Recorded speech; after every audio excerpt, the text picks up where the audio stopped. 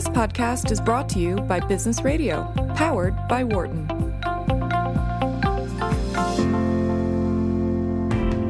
I'm Carl Ulrich, Vice Dean of Entrepreneurship and Innovation at the Wharton School, and this is Launchpad, where I talk to successful entrepreneurs about the secrets to launching and growing their startups.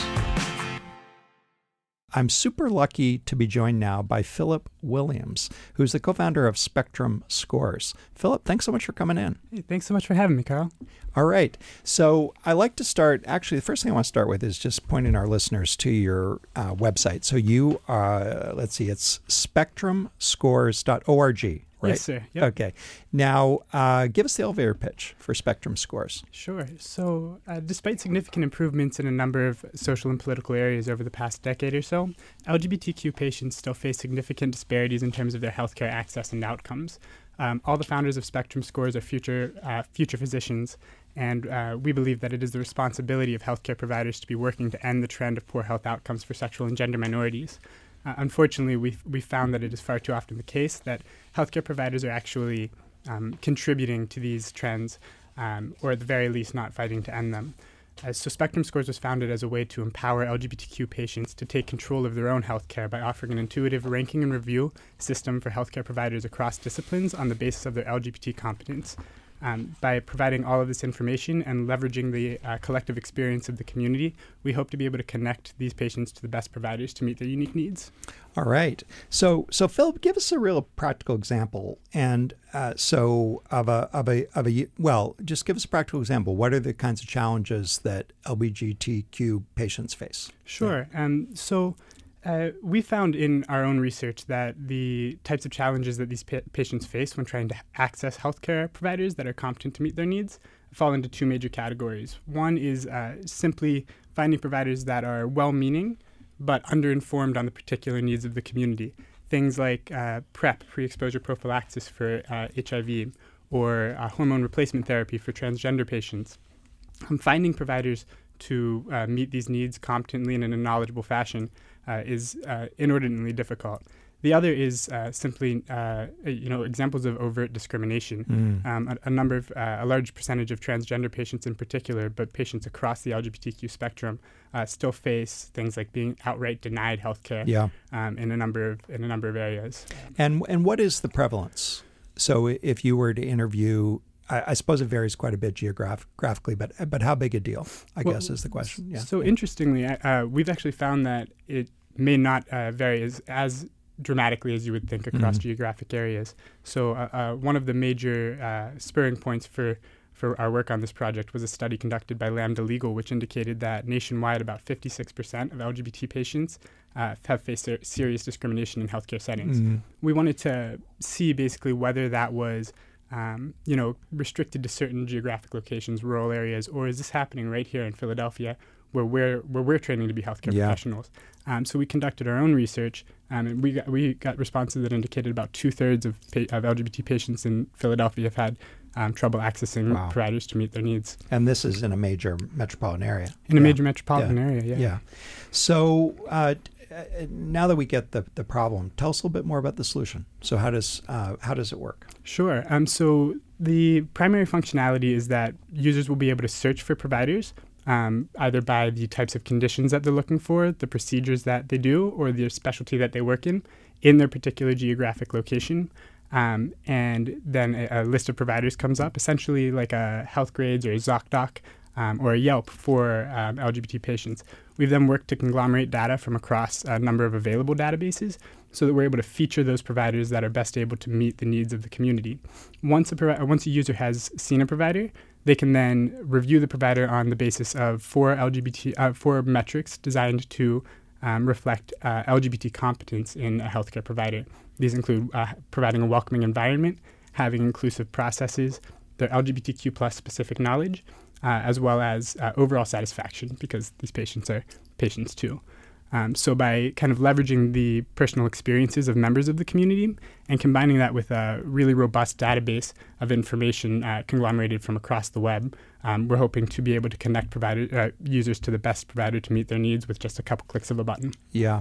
So the Yelp analogy is a really good one. So I think it's pretty easy to imagine how this might work, and it involves peer-to-peer communication, peer-to-peer information. But talk a little bit about the provider side. So is the provider typically aware that this is happening and in fact participating actively in either courting the LGBTQ population or in changing behaviors in order to be more welcoming? Yeah. Sure. So it's a range, honestly.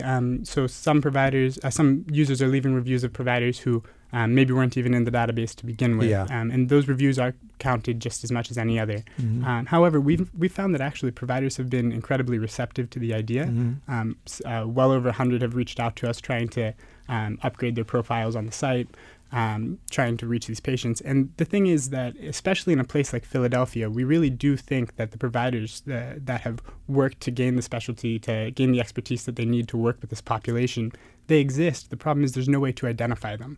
So it can really be a mutually beneficial situation where the LGBT patient just wants a provider who understands them, understands their particular issues, and will treat them with respect. And there are providers who have worked to gain that expertise. Mm-hmm. So it's really been a mutual thing. We've been able to partner with a number of clinics in each of our launch cities. And that's one of our main ways of getting the word out to patients, in fact, is directly from the providers themselves. Okay, so take us back and tell us a little bit about the journey. So it looks like you went to Penn Yes, sir. and as an undergrad, but you're now a med student, and it looks like a couple years away from getting your degree. At what point how did you recognize the opportunity, and then when did you decide, hey, I need to be an entrepreneur and actually go pursue this opportunity? While I'm guessing you had nothing else to do, right? Well, you've kind of hit on it. Yeah. The problem was that we didn't have enough to do in medical school, so Exactly. we really just wanted to, fill our time up. So that was the main thing. Yeah. So for me personally, I've always been interested in entrepreneurship. Yeah. Between my time at Penn and my time back at Penn doing as a medical student, Mm-hmm. I actually pursued a degree in bioscience enterprise in the UK. And that's where I kind of gained some of the skills and knowledge needed to help get this thing off the ground. Mm-hmm. But when June and Naveen, who are my co-founders, and I met, was actually at the problem night for a competition called HealthX Labs. And are they also Penn Medicine? They're also Penn Med students. The three of us are all Penn Med students. Yeah. So this competition called HealthX Labs is essentially designed to connect a Wharton student, an engineering student, and a medical student to work on working on a medical innovation. Mm-hmm. We went to the problem night and found that we weren't necessarily the most excited about the ideas that were being thrown around. Decided to go a little bit rogue and work on our own project. LGBT health was not our initial idea. We went through home urinalysis kits, universal blood pressure cuffs, wearables to prevent syncope, the whole deal. So you came together first as entrepreneurs. First as entrepreneurs, without necessarily the focus. We'd never even met before this night. Yeah. And then where did this opportunity, was it just, were you running a sort of your own tournament of ideas, or how did the idea bubble up? Yeah. So I'm personally a member of the LGBT community. Naveen and June consider themselves allies, and they've proven themselves to be incredible allies. We've all been personally affected in one way or another by the challenge of accessing LGBT competent healthcare. And the thing is, as we faced each of these ideas, as we considered them, really medical school is difficult and a challenge all on its own. So what we kept realizing is that if we weren't really passionate about the idea that we were facing, that we were trying to address, it wasn't going to work. So we decided to really dig deep and figure out the problem we were trying to solve. And we wanted to help a vulnerable population get the healthcare that they've lacked for a long time. Yeah. So I noticed in the URL, and I'll go give you a plug again, it's spectrumscores.org. Use that .org. So are you organized as a nonprofit? We're actually not. We're organized as an LLC at the moment. Yeah. SpectrumScores.org was, really just the cheaper option. Yeah. When we've been trying to really bootstrap and use every dollar for its... So SpectrumScores.com was not available? It's a pretty obscure name. It is, yeah. Well, actually, it was available. It just cost too much money. Come on. It cost $9. It cost $1,900 at the time. Okay. It was available for sale. It was available for sale, yes. And it may have been our own fault. I was told that maybe looking it up too many times. I don't know. Yeah. Okay. So that's interesting. So you guys are all do-gooders, right? I presume you went into medicine because you wanted to save lives and improve health and all that. How'd you think through that question of? I suppose there's two parts to the question. One is whether to pursue it as a for-profit venture, and to sort of take it seriously as a for-profit venture, as opposed to a model in which you get this thing going on the side as physicians and sort of enable it as a nonprofit. Did you ever think that through? And what was your thinking? We have thought that through, and it's actually an ongoing discussion. Yeah. So you kind of hit on it. We wanted to approach this as something serious that we were pursuing as a venture all on its own. We thought that there was interesting opportunities, and we continue to think that there are interesting opportunities in the for-profit space. And we don't think we've closed off options to eventually transition or to spin off nonprofit ideas. So it's an ongoing discussion, but we're trying to take advantage of what we think is the most open and the most available opportunities. Yeah, so one just tiny bit of advice, actually 2 comments on it. One is I'm highly enthusiastic and supportive of using for-profit ventures to pursue social goals. I just think the mechanisms associated with financing, hiring, all those things are just so much easier in a for-profit setting. I think you should look at the domain a little bit, because I think that .org you might come across as being a little confusing. Sure. And so there's just a little bit of advice on that, I appreciate and more general advice to our listeners on that topic. We just have another minute, but tell us how it's going, what the traction is. It's going really well. So we launched on October 11th, 2017, in honor of National Coming Out Day. We launched in Pittsburgh, Philadelphia, New York City, and Chicago. Since then, we've built a user base. We have about 2,000 people signed up for the site. Nice. We've gotten a lot of feedback from our users, and we've kind of iteratively improved the website, added premium profiles, a number of other features, and we're excited to be expanding both in terms of our functionality and our geographic locations. So we're really excited about it, and we're looking forward to seeing where we can take it.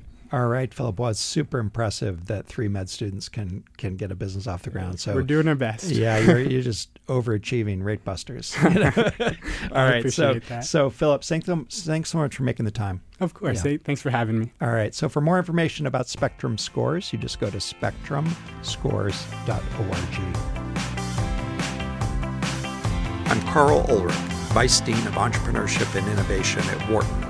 Launchpad is produced by Business Radio, powered by the Wharton School, on Sirius XM Channel 111. The show airs live on Wednesdays from 7 to 9 p.m. You can find more episodes of this podcast on SoundCloud or on iTunes. For more insight from Business Radio, please visit businessradio.wharton.upenn.edu.